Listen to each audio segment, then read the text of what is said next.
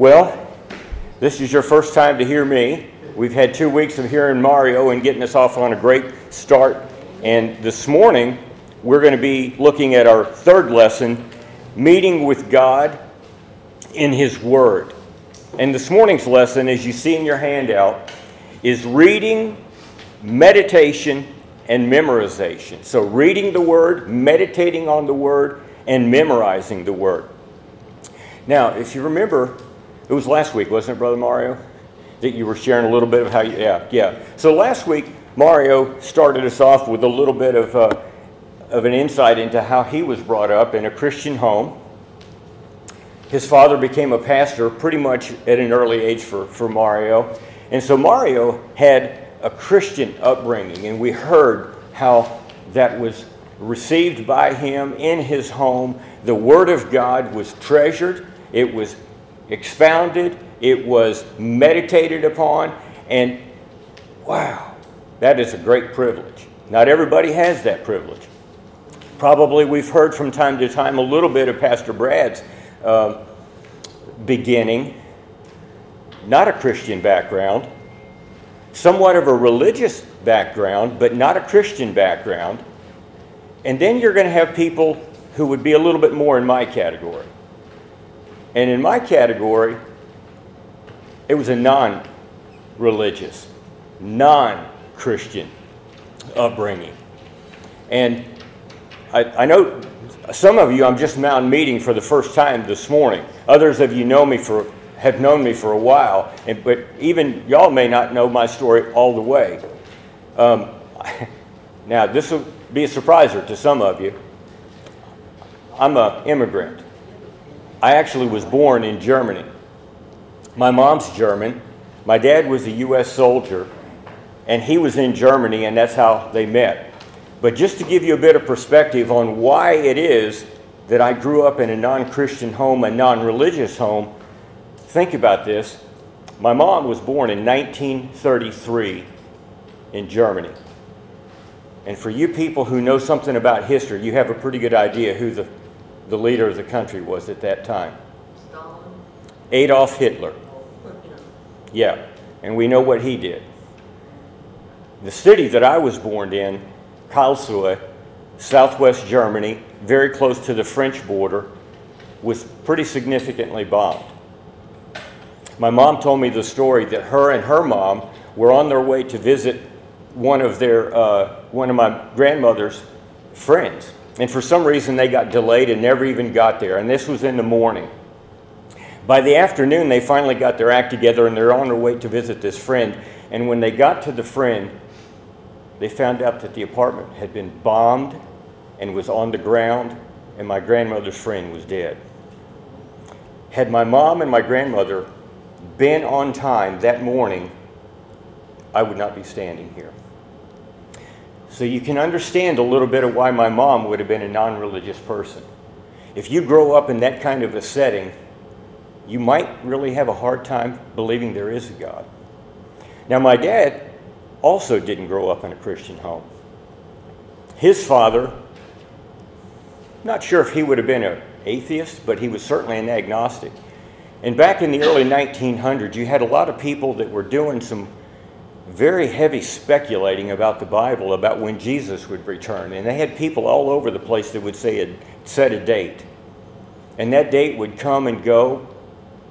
And the outworking for my grandfather was as well, look at this. They're talking all the time about Jesus who's going to come, and he never shows up. And out of that, he said there can't be a God. And that was passed down to my dad, and it was passed down to me. So that's my upbringing. What changed? Well, as it was a non-Christian background, as it was a non-religious background, I would say still in all, it was somewhat of a moral upbringing. But I rejected that. What's the point? It doesn't look like any of this is happening. It's nothing good. Nothing's really happening that satisfies me, and I rejected all of that. And I got in, as a young guy, I got in with the wrong crowd. I then got in trouble with the law, and there I was, 22 years old, standing in front of a judge. Or excuse me, I was 19 standing in front of a judge. 3 years later, 22, there was something called the I Found It campaign. And some people reached out to me, and I'm a complete know-nothing. And they reached out, and it was a phone campaign back then, and they said, hey, is Mrs. So-and-so here? No, that lady's already passed away, and I'm renting from her son, and he's left the phone in her name so that I don't have to pay a phone charge or a phone bill. Oh, the guy didn't get messed up with any of that stuff. He said, oh, can I ask you a question? I guess so. What do you think about Jesus Christ? So I've already told you what my background was, and I had no clue. What do I think about Jesus? You could ask me, what do I think about the man in the moon? I can give you an answer about that, but I have no idea about Jesus. And so that's where I came from. But God in His mercy saved me. He saved me. And so last week as we began, Mario took us down the road of 3 assumptions. There is a God. God has revealed Himself. God wants us to know Him. And depending upon where you start, those 3 assumptions very easily could be massively debated. And for me, it would have been more like 3 things up for debate, or 3 things vigorously disputed. Thankfully, God saved me and I became a new Christian. But as a new Christian, I can tell you what, I was absolutely a blank slate. I'm going to tell you what happened. I start going to this church. And one day, the teacher called on me to read a scripture. I read the scripture. It was John 15:5, where Jesus says, I am the vine, you are the branches. He who abides in me, and I in him, he will bear much fruit. For apart from me, you can do nothing. The teacher asked me to read that. So I read that scripture, and then he asked me this question. Who is the vine? And I looked at him and I was like, do you think I'm an ignoramus? I just read it. I am the vine, and you are the branches. Well, this was Florida, and they may never have heard the Texas expression that boy was all laid up with dumb, but they certainly understood it. And when I said that, you talk about clueless.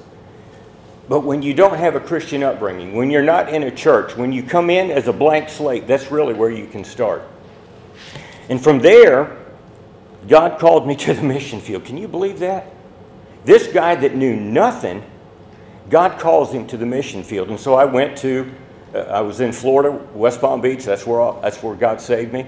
And I went up to Northeast Georgia, to Toccoa Falls College, to begin to prepare for the mission field. And I can remember one day after class, I was walking up the hill with Dr. Clark. And I grew up completely as a non-Christian. In our introductory science class, evolution was not taught as a theory. It was taught as a fact. And that's got to be the way it is. And I'm wrestling with that as somebody who's a new Christian. And I'm saying, Dr. Clark, I really want to believe what the Bible tells, but, help me here. And as he walked back up to his office in between classes, he didn't have a class that next time, he just talked to me and kind of helped me to understand how these things were. And he helped me a lot. But that's who I was back then, a blank slate, had no idea. And from there, I went out to Simon Greenleaf School of Law, which was a Christian law school, but they also offered a Master of Arts in Apologetics. So then I was able to start to get trained a little bit with the idea that I would be heading to Austria. Subsequently got married. And then my wife and our son, we were in Austria from 92 to 2004. So I went all the way from a complete know-nothing to having served on the mission field. And now here I am at this late stage. And I have long since moved past assumptions to what I would like to preferably call 3 biblical convictions. 3 biblical convictions. There is a God. He has revealed himself. God wants us to know him. And so with that kind of as an introduction, I want to read a scripture, and this is Romans 9, and then we'll actually get into the lesson here this morning. So Romans chapter 9, verse 25 says this, as indeed he says, as indeed he says in Hosea, those who were not my people, I will call my people. And her who was not beloved, I will call beloved. And in the very place where it was said to them, you are not my people, there they will be called sons of the living God. And so we go from some different sort of a background. There's only one way to God, and that's through Jesus Christ. And he himself has said, I am the truth, I am the way, the truth, and the life, and no one comes to the Father except through me. There's only one way to God, and that's through Jesus Christ. But there are thousands of ways to get to Jesus. And every one of us would have a different way to how God revealed himself through his Son. Mario and I's stories are different. Probably yours is different from mine, and it would be that way all through here. But we find Jesus because God the Holy Spirit is drawing us, and we have that beginning point. And now maybe we're a little bit more ready to get into this whole idea of Bible intake as a spiritual discipline. And before we now launch into that, let's have a word of prayer, please. Father, all of our stories in here would be different stories. But the same thing is true, hopefully, of every last one of us. Lord, that you have drawn us to yourself. And as we read now in Romans, Paul quoting from the prophet Hosea, we who were not your people are now your people. And as that, Lord, we want to know you better. And so help us this morning as we begin to think on reading the Word and meditating on the Word and memorizing the Word. And so we ask God for your blessing and your leadership and your guidance in this time through your Spirit. We pray in Jesus' name. Amen.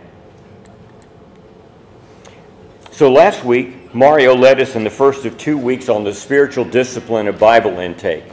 And one of the first verses that we considered was, and you'll see it in the handout, is 2 Timothy 3:16 and 17.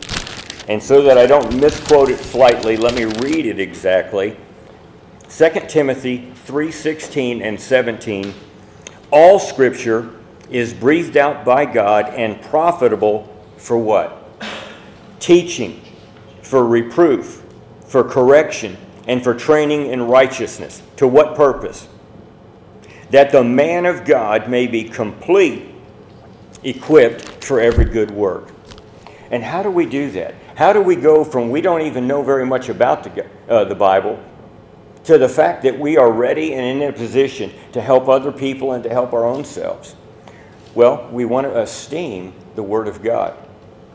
Psalm 119, we spent a fair amount of time in that last week as well. It's the longest chapter in the Bible at 176 verses. And there was a time that I rather meticulously went through every one of those verses, and with the exception, by my count, of only 5 verses, every other verse in that entire long chapter has a reference to the Word of God. Maybe under the heading of law, or testimonies, or precepts, or statutes, or commandments, or rules.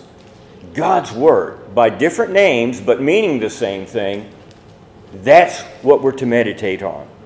Now, Mario brought to our attention 6 means of Bible intake and led us in considering the first 3 means of hearing the Word, studying the Word, and talking about the Word. And so this morning we're going to move on to the next 3, which are reading the Word, meditating on the Word, and memorizing the Word. So we want to begin by reading the Word. And I want to pull back just for a second and think to how it was back at the time of the Reformation. Reformation in Europe, and you have a lot of European peoples. You have French people, German people, Italian people, some Spanish people. You've got people from all over Europe speaking different languages, and guess what is consistent among all of these different European groups? There was very little access to the Word of God. And for the most part, if you were going to read the Word of God, you had to do it in Latin. Most of those people would not have had any ability to read in the Greek or the original Hebrew, but there was a Latin translation that was fairly widespread. But even most quote-unquote normal people like us, we probably wouldn't have read it Latin. And so that meant that only an elite grouping of people had access to read the Word. And then they, in turn, were the people who were to train everybody else. And there wasn't a whole lot of good training going on. And you had a lot of European peoples that were waiting for the Word of God in their own language. And so Martin Luther way back when, and today we call that the Luther Bible. Call it what? The Luther Bible. See, I speak German, so I'm gonna speak it in German. And I'll give you a quick heads up. There's going to be a little bit more German to come through here. But then there was William Tyndale. And you had different ones, and they were translating into the language of the people. And think about that. So when we think about reading the Word of God, we want to get it into our minds that this is a high privilege to have this Bible in our language.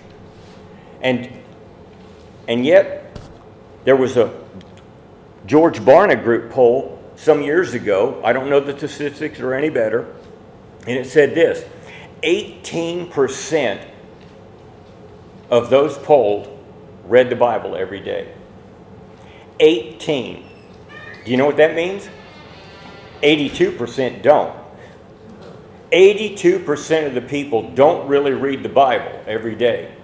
And so if we don't, how are we going to know who God is? How are we going to know what He wants from us or expects from us?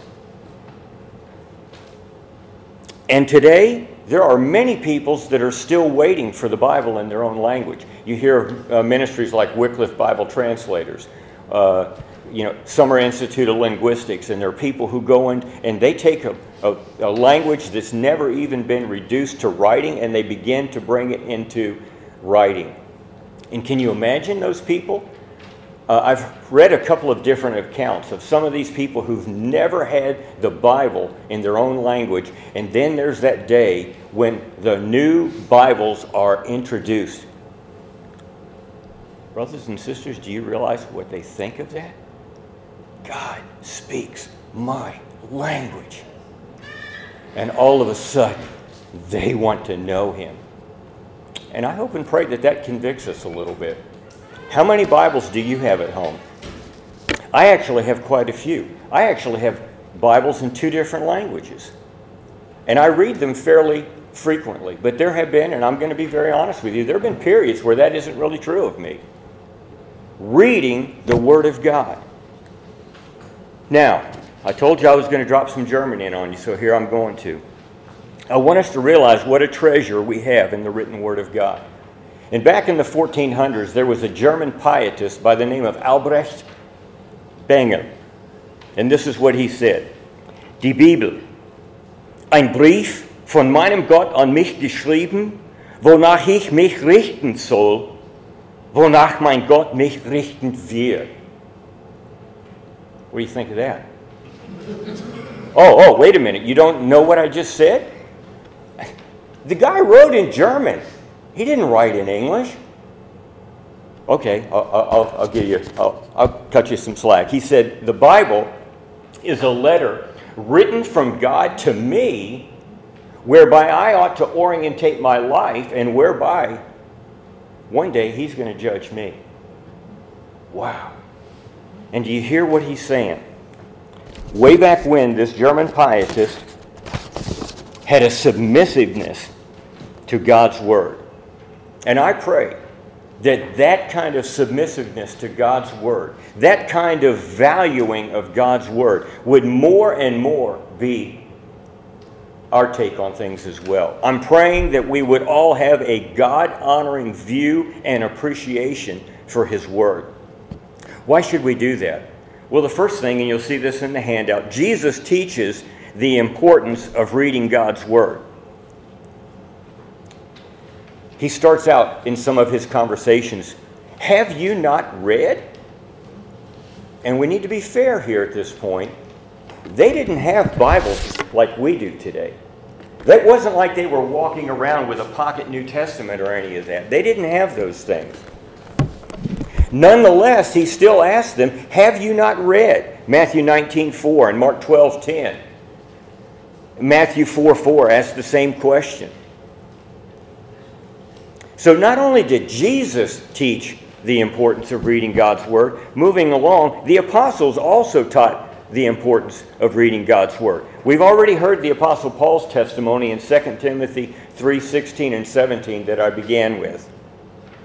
Turn with me, if you would, to 2 Peter 3:1 and 2, and we're going to hear Peter's stance on the Word of God. 2 Peter 3, verses 1 and 2. So we could say, okay, well, that was just Paul. But we're going to hear Peter. 2 Peter 3, 1 and 2. What's that? Is that before or after? Okay. Okay. 2 Peter 1? 2 Peter 3, verses 1 and 2. Hey, good to have you all with us. I would say something in Spanish, but it would probably come out in German. Alberto Enquete. Herzlich willkommen bei uns, which means a heartfelt welcome here. So 2 Peter 3, 1 and 2, this is what Peter's writing. This is now the second letter that I am writing to you, beloved. In both of them, I am stirring up your sincere mind by way of reminder that you should remember the predictions of the holy prophets and the commandments of the Lord and Savior through your apostles. And you hear something of Peter's devotion to God's Word. And now we would say, okay, that's Peter and that's Paul, so, okay, toss those two aside. But if we keep on going to the book of Revelation, now we're going to get the Apostle John. And this is what he says in Revelation chapter 1, verse 3. Blessed is the one who reads aloud the words of this prophecy, and blessed are those who hear and who keep what is written in it, for the time is near. Now, you could shrink all of that down to say he's talking specifically about the book of Revelation being read aloud. But I think there's a general principle there of we ought to be reading the Word of God and hearing it. Now, the question then becomes how or what to read. And we have Bible reading plans. The one that I discovered last year was my first time finding this one. It's called a 5-day a week reading plan. And so from Monday through Friday, you have passages of Scripture. They give you the weekend to either not read or to catch up if you miss. And so you're reading several chapters in the Old Testament and some in the New. And in the course of that calendar year, you're going to read all the way through the Scriptures. And so you're going to hear some days, wow, I'm not real sure what to do with that. And other days, you're going to be just blown away by on that particular day, you read something and it speaks exactly to your life situation. God speaks.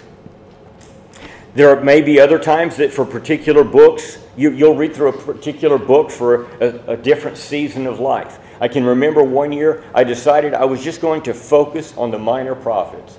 And the reason I did that was because I really didn't know very much about what was in the minor prophets. And then there are other times that I thought, I want to immerse myself in the book of Romans for quite a little while. That's Paul's magnus opus, the highest of the high in theological thought. At the very least, we want to read at least, and you hear Pastor Brad and others talk about this, read the sermon texts so that we're better prepared for the Lord's Day. And so, hear what I'm saying here. Reading the Word of God, that's our beginning point. That's not where we end up. That's our beginning point. And now I want to move us along to meditating on the Word. Now, you're going to see, I think it should be in your, I don't actually have a handout here, but I think there's this quote from James Earl Massey in your handouts. Is that correct? Yeah, okay. So I thought this was a great definition of meditation because we do know that other groups and other peoples talk about meditation from time to time. But Christian meditation is very specific. Meditation is more than thinking about God. It is thinking in the presence of God. It is thinking with God. It is the deliberate exercise of human will done with a spirit of humble receptiveness. And so here again, you hear somewhere in there, I think you hear the submissive spirit that we are to have as we come to the Word. And now I want to back up to what Albrecht Bengel said long time ago.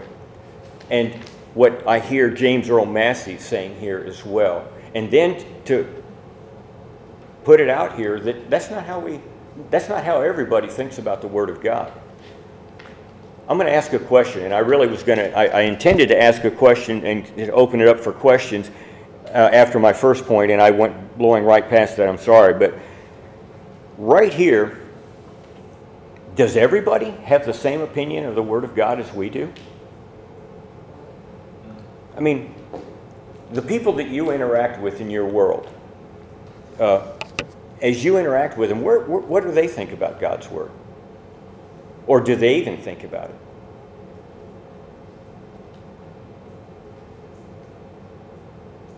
Sometimes they don't think about it. Mm-hmm. It's just a book. Yeah. It's stories. Stories. Yeah. Something all that was written long ago doesn't fit to our Yeah. life now. Many times. Yeah. Say that to me. Yeah. Ketty, that's actually, I don't know if you heard what Ketty said, but Ketty said it was a book written long ago, and it doesn't really seem to have a whole lot to do with what we believe today. It doesn't have a whole lot to do with our lives today. I would venture to say there are a lot of people in that book. And so when God impresses upon us the importance of reading His Word and then meditating on His Word, He's already given us a great big gift. He's told us what really matters. I mean, we get plenty of opinion in the world about what matters. And sometimes it's important stuff, and other times it's, really? That's what your life is all about? Wow. And it's like, I would say in the first place it's sad, but sometimes I might even go so far as to say that's pathetic. And yet, the truth of the matter be known, if you'd have talked to me between 17 and 22, I'd come right back to what I already said once. That boy's all lit up with dumb. That guy doesn't even have a clue what's going on in the world. And so, be honest. Maybe that's where you were too. And if that's where you were, have some compassion on the fact that maybe some people are still there. And if that gives us what? That gives a heart of compassion for people. So we don't judge people because they don't understand that, but we come alongside them and say, you know what? There, but for the grace of God, that's exactly where I'd be. I'd be right where you're at. And so that will help them. If we come across like, Casey, how did you get to be so dumb? But if I come alongside and says, Casey, man, that's exactly where I was at. That's exactly where I was at. And that gives him an ability to trust me a little bit because I've come along. On the first take, I busted him across the chops. And that's kind of bold on my part because he's big. He's bigger than me. We're neither one of us very big guys. But in the second case, I'm trying to empathize with him. I'm trying to say to him, man, we're in the same boat. So I'm not coming down on you, Casey, but rather this is where we're at, and we're stuck there together. And so we can help people. There's a submissiveness that we want to have. And this is the thing that Albrecht Bengel said in his quote that you guys didn't understand until I translated. We don't judge or condemn or call into question God's Word. Rather, God's Word judges, it guides, and it informs us. You know, you might have heard some years ago the famous writer C.S. Lewis. And this is actually where Christian Dennett could probably explain this better than me. But he wrote a very famous essay called God in the Dock. And for Americans, we'd probably think, God in the dock? I mean, he's on a boat, docking up? What's that all mean? But a dock, in that terminology at that time, had something to do with law. Document. Well, and it's like he was in the dock, which was where the defendant was supposed to sit. And the problem with that is that modern man puts God on the defendant's chair. Yeah. And it's not that way. God needs to explain himself. Yeah, that's exactly right, Amber. So we oftentimes, God's got to explain himself. Guess what? No, he doesn't. We actually probably have to explain our own selves. And so we want to come with a submissive attitude. And that helps us as we begin this process of meditating on the Word. So if we've already seen now the importance of meditation, what do we meditate upon in God's Word? What is it that we're supposed to see?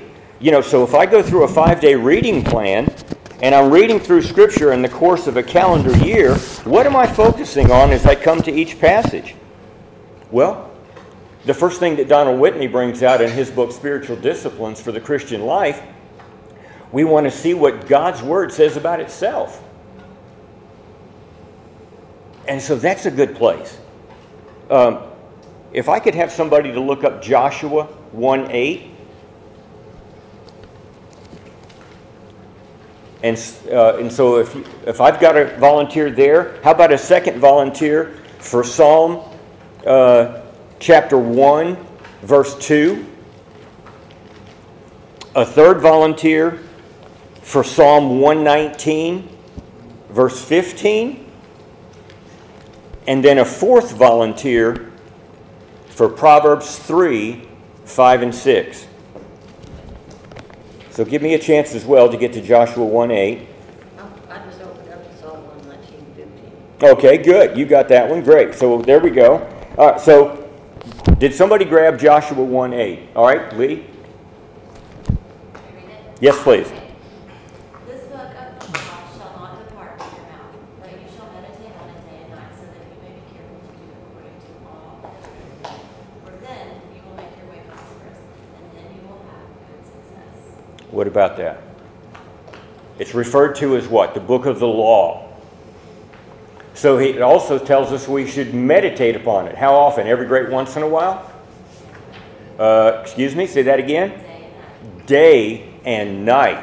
That doesn't sound like every once in a while. That sounds like pretty regularly.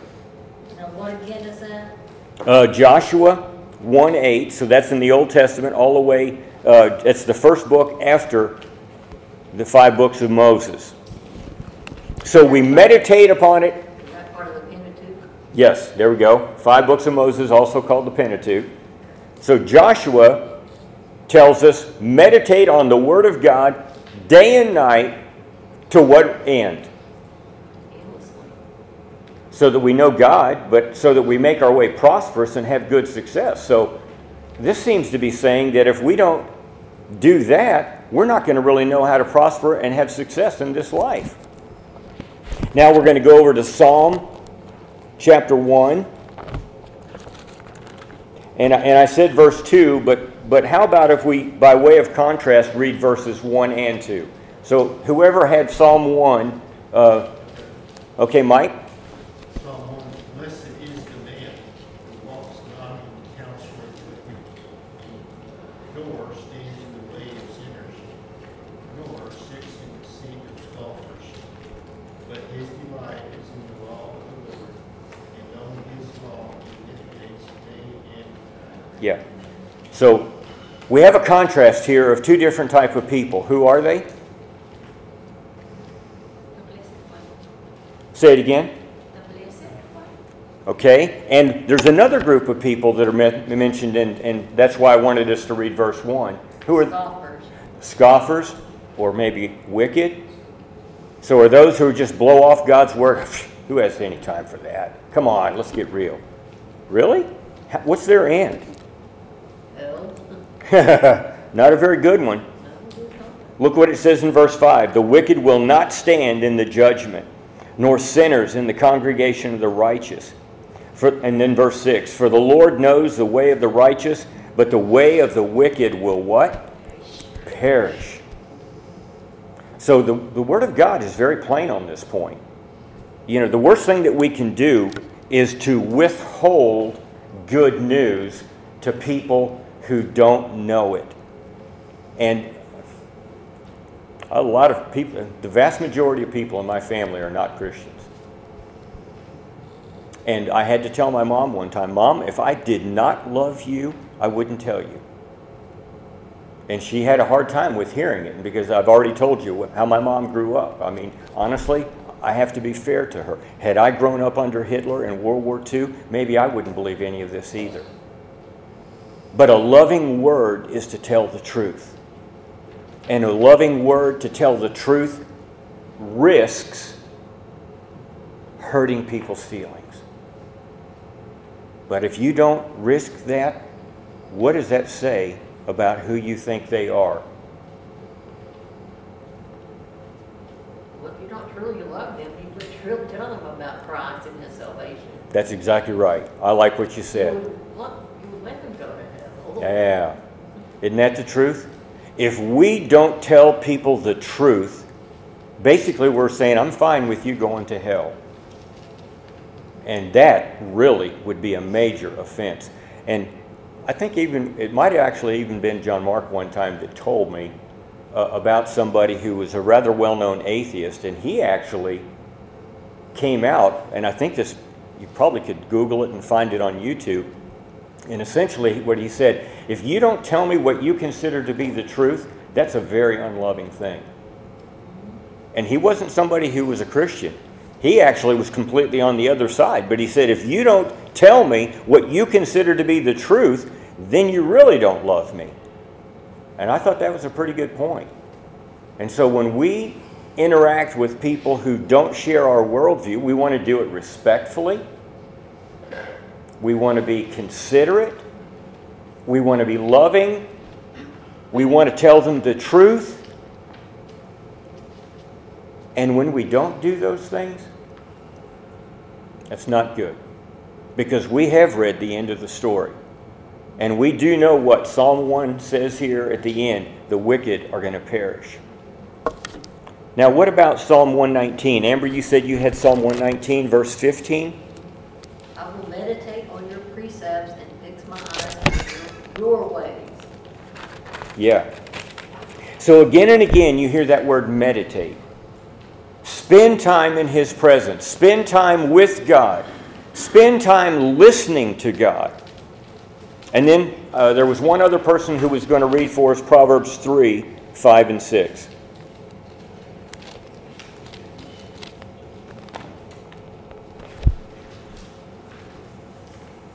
Go ahead. Trust in the Lord with all your heart and do not lean on your own understanding. In all your ways acknowledge Him, and He will make straight your paths. Yeah. So we don't lean on our own understanding. And unfortunately, that's where non-Christians are. That's where I was at. I didn't understand any of these things. And so I just did what I thought was the best way to get through life. And it didn't work out very good. And it was stumbling face down into the mud that finally woke me up. And it was my sister. And she was interacting with me after I'd already done a face plant in the mud and got in trouble with the law and all of those different things. And she asked me one time, she didn't ask me, she told me. It's kind of dangerous for a younger sister to tell the older brother, but she did. And she shared with me, for all have sinned and fall short of the glory of God. And guess what? I was pretty offended by that. Wow, where do you get off thinking you can tell me that? But guess what? There was a day that God opened up these dumb ears and took off the blinders. And back then I always had to wear glasses because I'm legally blind without them, but I've got cataract surgery now so I can see a lot better. So now it's a privilege not to wear these things. But I was blind and I had a heart of stone. And God pulled it out and gave me a heart of flesh. And I go back and I tell my sister, and she's heard me use this illustration sometimes in some sermons that I've preached, and She's actually been humbled by that something that she said way back when. And at that point in time, my sister would have been very clear to have told you that she didn't think of herself as a very good witness for Christ.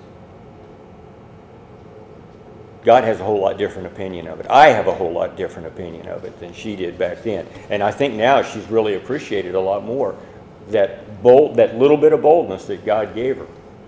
We don't know where people are at. We don't know how they're going to receive us. But if we will be bold, and that doesn't mean screaming and yelling and jumping it up and down in somebody's face. It could be just saying a word softly. But if it's the Word of God, wow. Wow.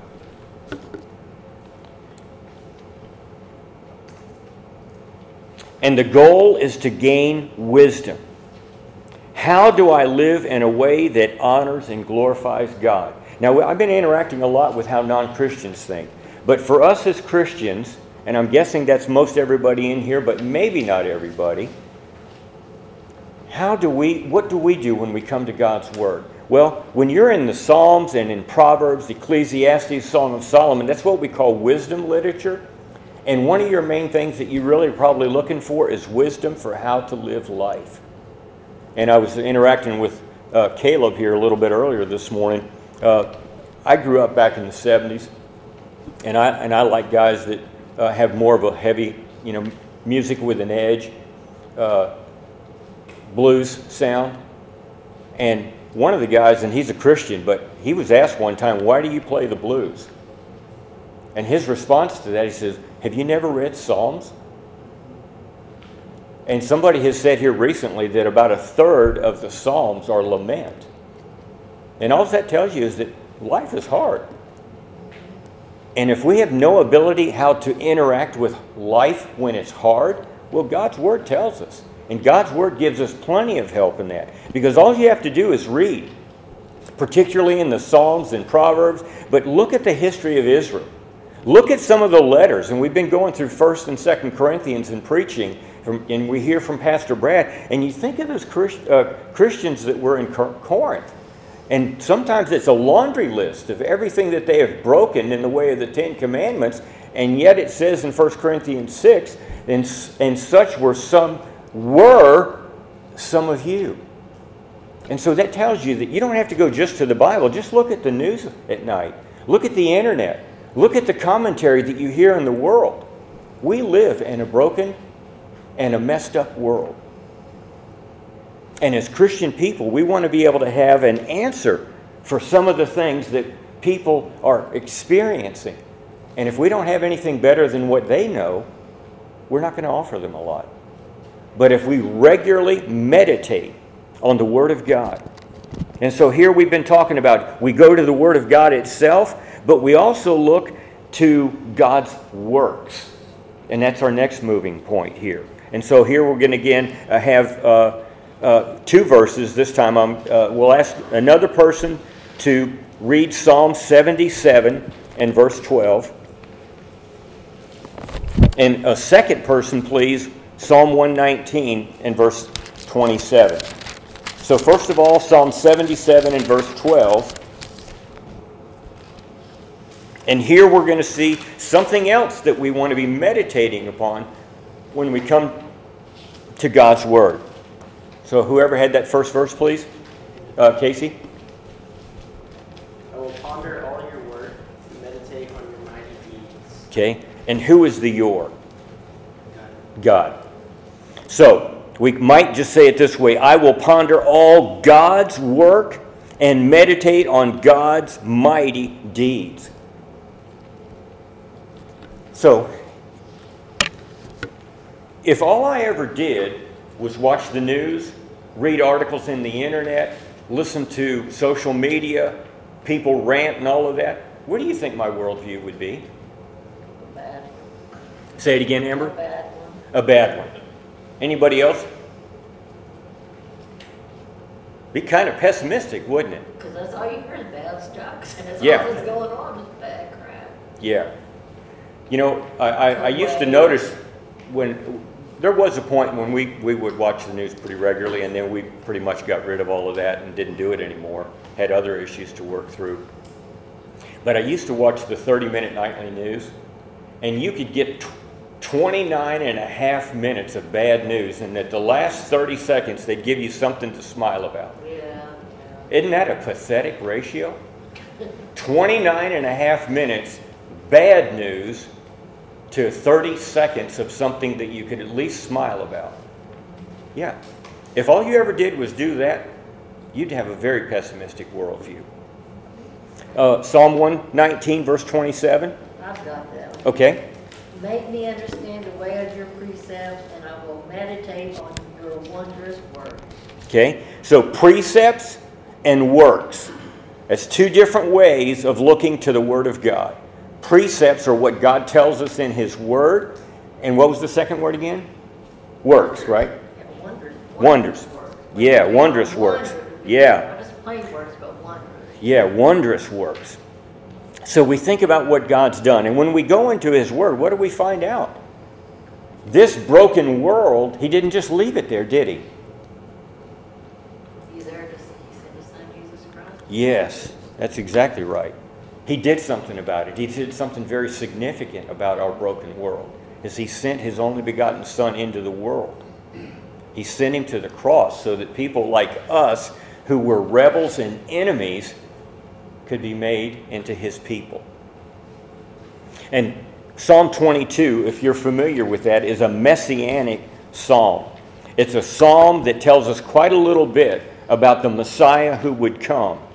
And He's going to go to the cross as our substitute. And some of the wording there in Psalm 22, you can actually see it be copied over into the Gospels. Casting lots for His garments. Thirsty, give Him something to drink. And so Psalm 22 portrays in advance what we see in the Gospels. The purpose of our meditation here now goes beyond merely gaining wisdom. Our upgraded goal is not just to gain more head knowledge, but now to worship. When we start thinking about all that God has done, God becomes big and we become appropriately small. And we are brought to the place now where we worship. We would be able to some degree gain wisdom from other sources. You know, today we have Wikipedia. There are other religious books. So you can gain wisdom in some other different places. But if you want to know who God is, the real one true God, you have to come to this, God's Word. And He tells you who He is. And so we gain a right understanding of our great God. One last thing here as to fill in a little bit more of the picture of what we meditate upon, God's attributes. So Psalm 63 verse 6 tells us that we are to meditate on You. And in that passage of Scripture, it's very plain that You is God. Psalm 145 verse 5. Psalm 145 and verse 5. On the glorious splendor of Your majesty, and on Your wondrous works I will meditate. So think about that. On the glorious splendor of Your majesty. Now, so we meditate on God's Word. We meditate on His works, and we meditate on His person and His attributes. And so this begins to lift our minds and our focus off of this world and bring them up to where we need to be. God gives us great hope. He gives us great promises. But if we're looking into the world, we're not going to see Him. But if we pick our focus up from this world and look up, we're rightly ready to worship and to contemplate the one we spend all of eternity with. Well, I'm going to just touch on this one point here real quick. It's just to ask the question, what methods facilitate meditating upon God's Word? boy, this is a Pandora's box. I mean, not a Pandora's box of bad stuff, but rather a Pandora's box of great stuff. Donald Whitney, in his book, The Spiritual Disciplines for the Christian Life, lists 17 different methods. And that would blow our time all the way up. So I'm not going to go there, but I'm going to give you that reference so that you can go and possibly spend some time looking through some of those. But in our time remaining, and this is our shortest point, memorizing the Word, I want to bring two things to our attention. Number one, benefits. And here again, I'm drawing pretty heavily on Donald Whitney. He lists off five different, well, he lists 4 benefits, and then there's one that I'll bring in from another source, spiritual power. So we've been pretty heavily in Psalm 119, and I'm going to call your attention back to that. Psalm 119. In this, we're talking about memorizing Scripture. And so way back in the day, as a new Christian, I had no clue about God's Word, but I thought, wow, I don't know anything about this. And somebody said, you ought to try and memorize some of that. And here was one of the very first verses I memorized, Psalm 119, verse 9. And I'm going to read it in the ESV because way back in the day I would have memorized in the New American Standard. How can a young man keep his way pure? By guarding it according to your word. Verse 11. I have stored up your word in my heart that I may not sin against you. So I was a young guy back then. I thought, wow, he's really speaking right to me. Way back then, I was 22. I was a young guy back then. And I thought, wow, this word speaks right to me. How can I keep my way pure? It says here that I should be memorizing Scripture. Storing up your word in my heart that I may not sin against you. So spiritual power is one of the benefits of memorizing the Word. It strengthens our faith. And I'm just going to give you 2 quick examples because on the morning when I was doing my prep, my scripture reading that morning was in Proverbs 22. And there were 2 verses back to back that a long time ago I memorized them.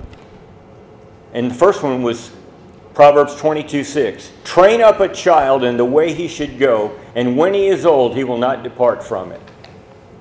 It's not a blanket in every last instance, promise, airtight. It's not that. We know, and our own son is unfortunately a bit of an example of this. But there's a promise there. You're strengthened, our faith. Lord, this is what we need to be doing. We do it to honor you with the hope that one day this turns to be true. And so there was Proverbs 22:6. The very next verse tells me something completely different. The Proverbs could be one place, one verse in one direction, and the next verse completely in another. And the next verse says, the borrower becomes slave to the lender. I grew up in a home where we never had enough money. We always ran out of money before we ran out of month. And so that was just the way that we did things, borrowed. Well, the rich sit there, they got their money, and when they grab it from you, they get something called interest. And if they can come back, if you don't pay, they can repossess. And so you do become the slave to the lender. One of the other benefits, it prepares us for witnessing and counseling. And here I'm just going to read a quote from Donald Whitney in page 41 of his book. It says this, Scripture memory can prepare us for unexpected witnessing or counseling opportunities that come our way. And I can tell you through the years that I would read Scripture, and sometimes right in that immediate day, I had an opportunity to talk with somebody about the Lord, and the very word that I was looking at that day, I was able to share with them. So that doesn't always happen, but once in a while it might. And also, fourthly, it provides a means of God's guidance. Psalm 119 and verse 24, and so I'm already there, so let me just read this. Psalm 119 and verse 24, your testimonies are my delight, they are my counselors. Wow. So, unless you think you know everything, you would want to be in the Word of God because it's going to be your counselor. It's going to help you. And then a fifth way, and here I'm going to reference another book that we have on the back of the handout. It is a book by David Mathis, Habits of Grace. It stimulates meditation. So we've already spent a good section of our time this morning on meditation. But now here's where memorization actually feeds back into that point. Because when you have memorized words, have you ever found yourself and you don't have a Bible at hand? You're on your way into work and something happens and all of a sudden you're thinking about a verse of Scripture that you've memorized, and then lo and behold, right there, you're encouraged to meditate on that which you don't even have. The Bible's not there, your phone's in your pocket, and you got your seatbelt on and you can't get to it, but you've memorized it. And you have an opportunity now to meditate. And David Mathis gives us the helpful reminder that we need to spend our time memorizing in light of the gospel. So, if I pick a verse like Jesus wept, and I said, yeah, I've memorized that, maybe we would wonder, how are you going to use that? Now, you might want to talk about Jesus' compassion, and that would be a good way to use that verse. But there are going to be times you can memorize something, and you really have a very hard time applying that at any point. But when you memorize in light of the gospel, then you have something that you can share as you interact with. And then methods. How do we memorize? Has anybody ever seen this little packet? Yeah. I honestly, Mario. I don't know if they even do this anymore. This way back in the day,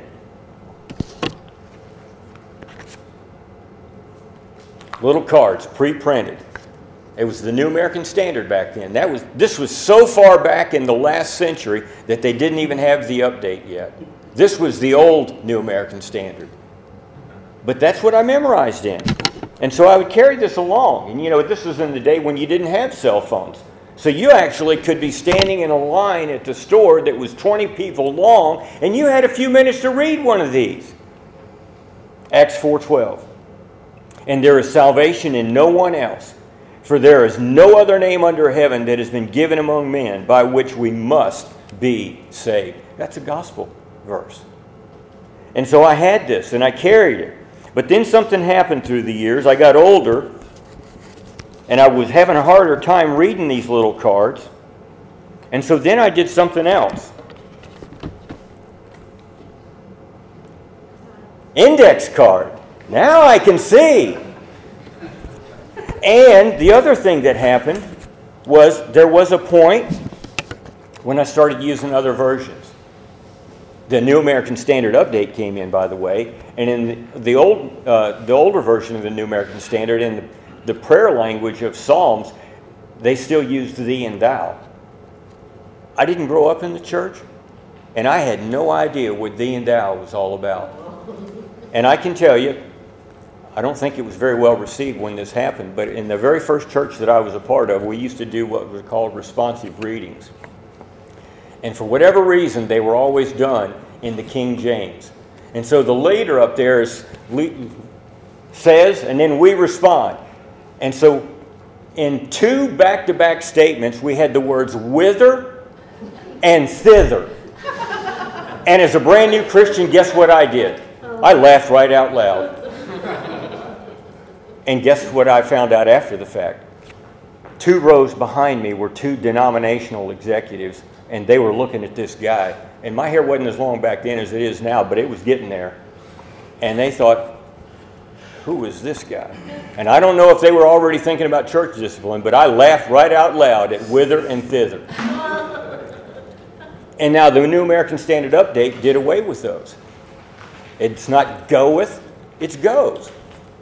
And so the language got updated. But now I memorize sometimes in the ESV, or here and there maybe NIV, or maybe the CSB. And so I write these cards out. I don't even know if you can buy the little packets that I used to get back in the day. So you write out verses. And you want to memorize word perfect. And so another thought, this is another practical thing. Memorize with other people. Husbands and wives, great thing to do. Memorize together, hold each other accountable. You're not married, so your circle of friends that are Christians, get together, hold each other accountable, work together to memorize. You're mentoring somebody. Work on scripture memorization. That gives you something to do together. And then the last thing is this: review, review, and review. You always want to do that. And I would tell you, if you're a little bit older, and I'm one of the oldest, but I don't know that I am now the oldest person in here, but I am one of the oldest people in here, at some point it becomes rather hard to do. And if you're younger, your mind is sharp, and you're able to grasp and hold on to, but not if you clutter your mind with a whole bunch of other stuff. And so what we've looked at this morning is reading the Word, meditating on the Word, memorizing the Word. What's the goal of all of that? What would you say the goal of all of that is?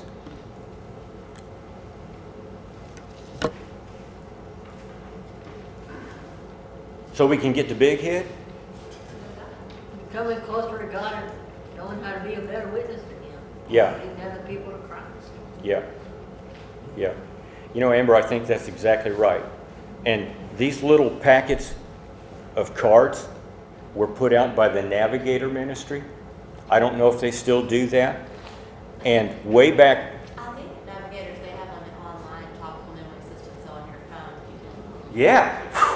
What about that? All the way up into the 2020s. Ah! See there? And that way you could be spiritual even if you were on your phone. And it's interesting that you say Navigators, because Because they're the topical memory system. Yeah. I think Yeah. they do have an app. yeah. And actually, amazing for me that I'm kind of finishing on time, and I want to close with this. So I asked the question, what's the conclusion of the whole matter? And Amber put us right on track.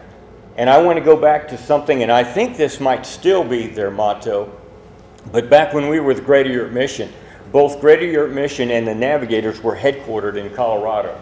At one point, Greater Europe Mission was in the greater Chicago area. But we were then out in Colorado, and we were so close to where the Navigator headquarters were that we went over and had a look at that too. But this, all through our years in ministry, the motto of the Navigators is exactly the conclusion we want to come to. What was their motto? And I don't know if it still is, so I have to be I'm a little uncertain about that. But the motto back then was this: to know Christ and to make Him known. So if we are coming here to puff ourselves up and get to Big Head, be prideful about how much we know, well, at that point, we're not a lot different than the Pharisees. And brothers and sisters, if you've looked at and read the New Testament, and particularly the Gospels, the hardest words that Jesus always had were reserved for that group. So we don't ever want to be favorably compared to Pharisees.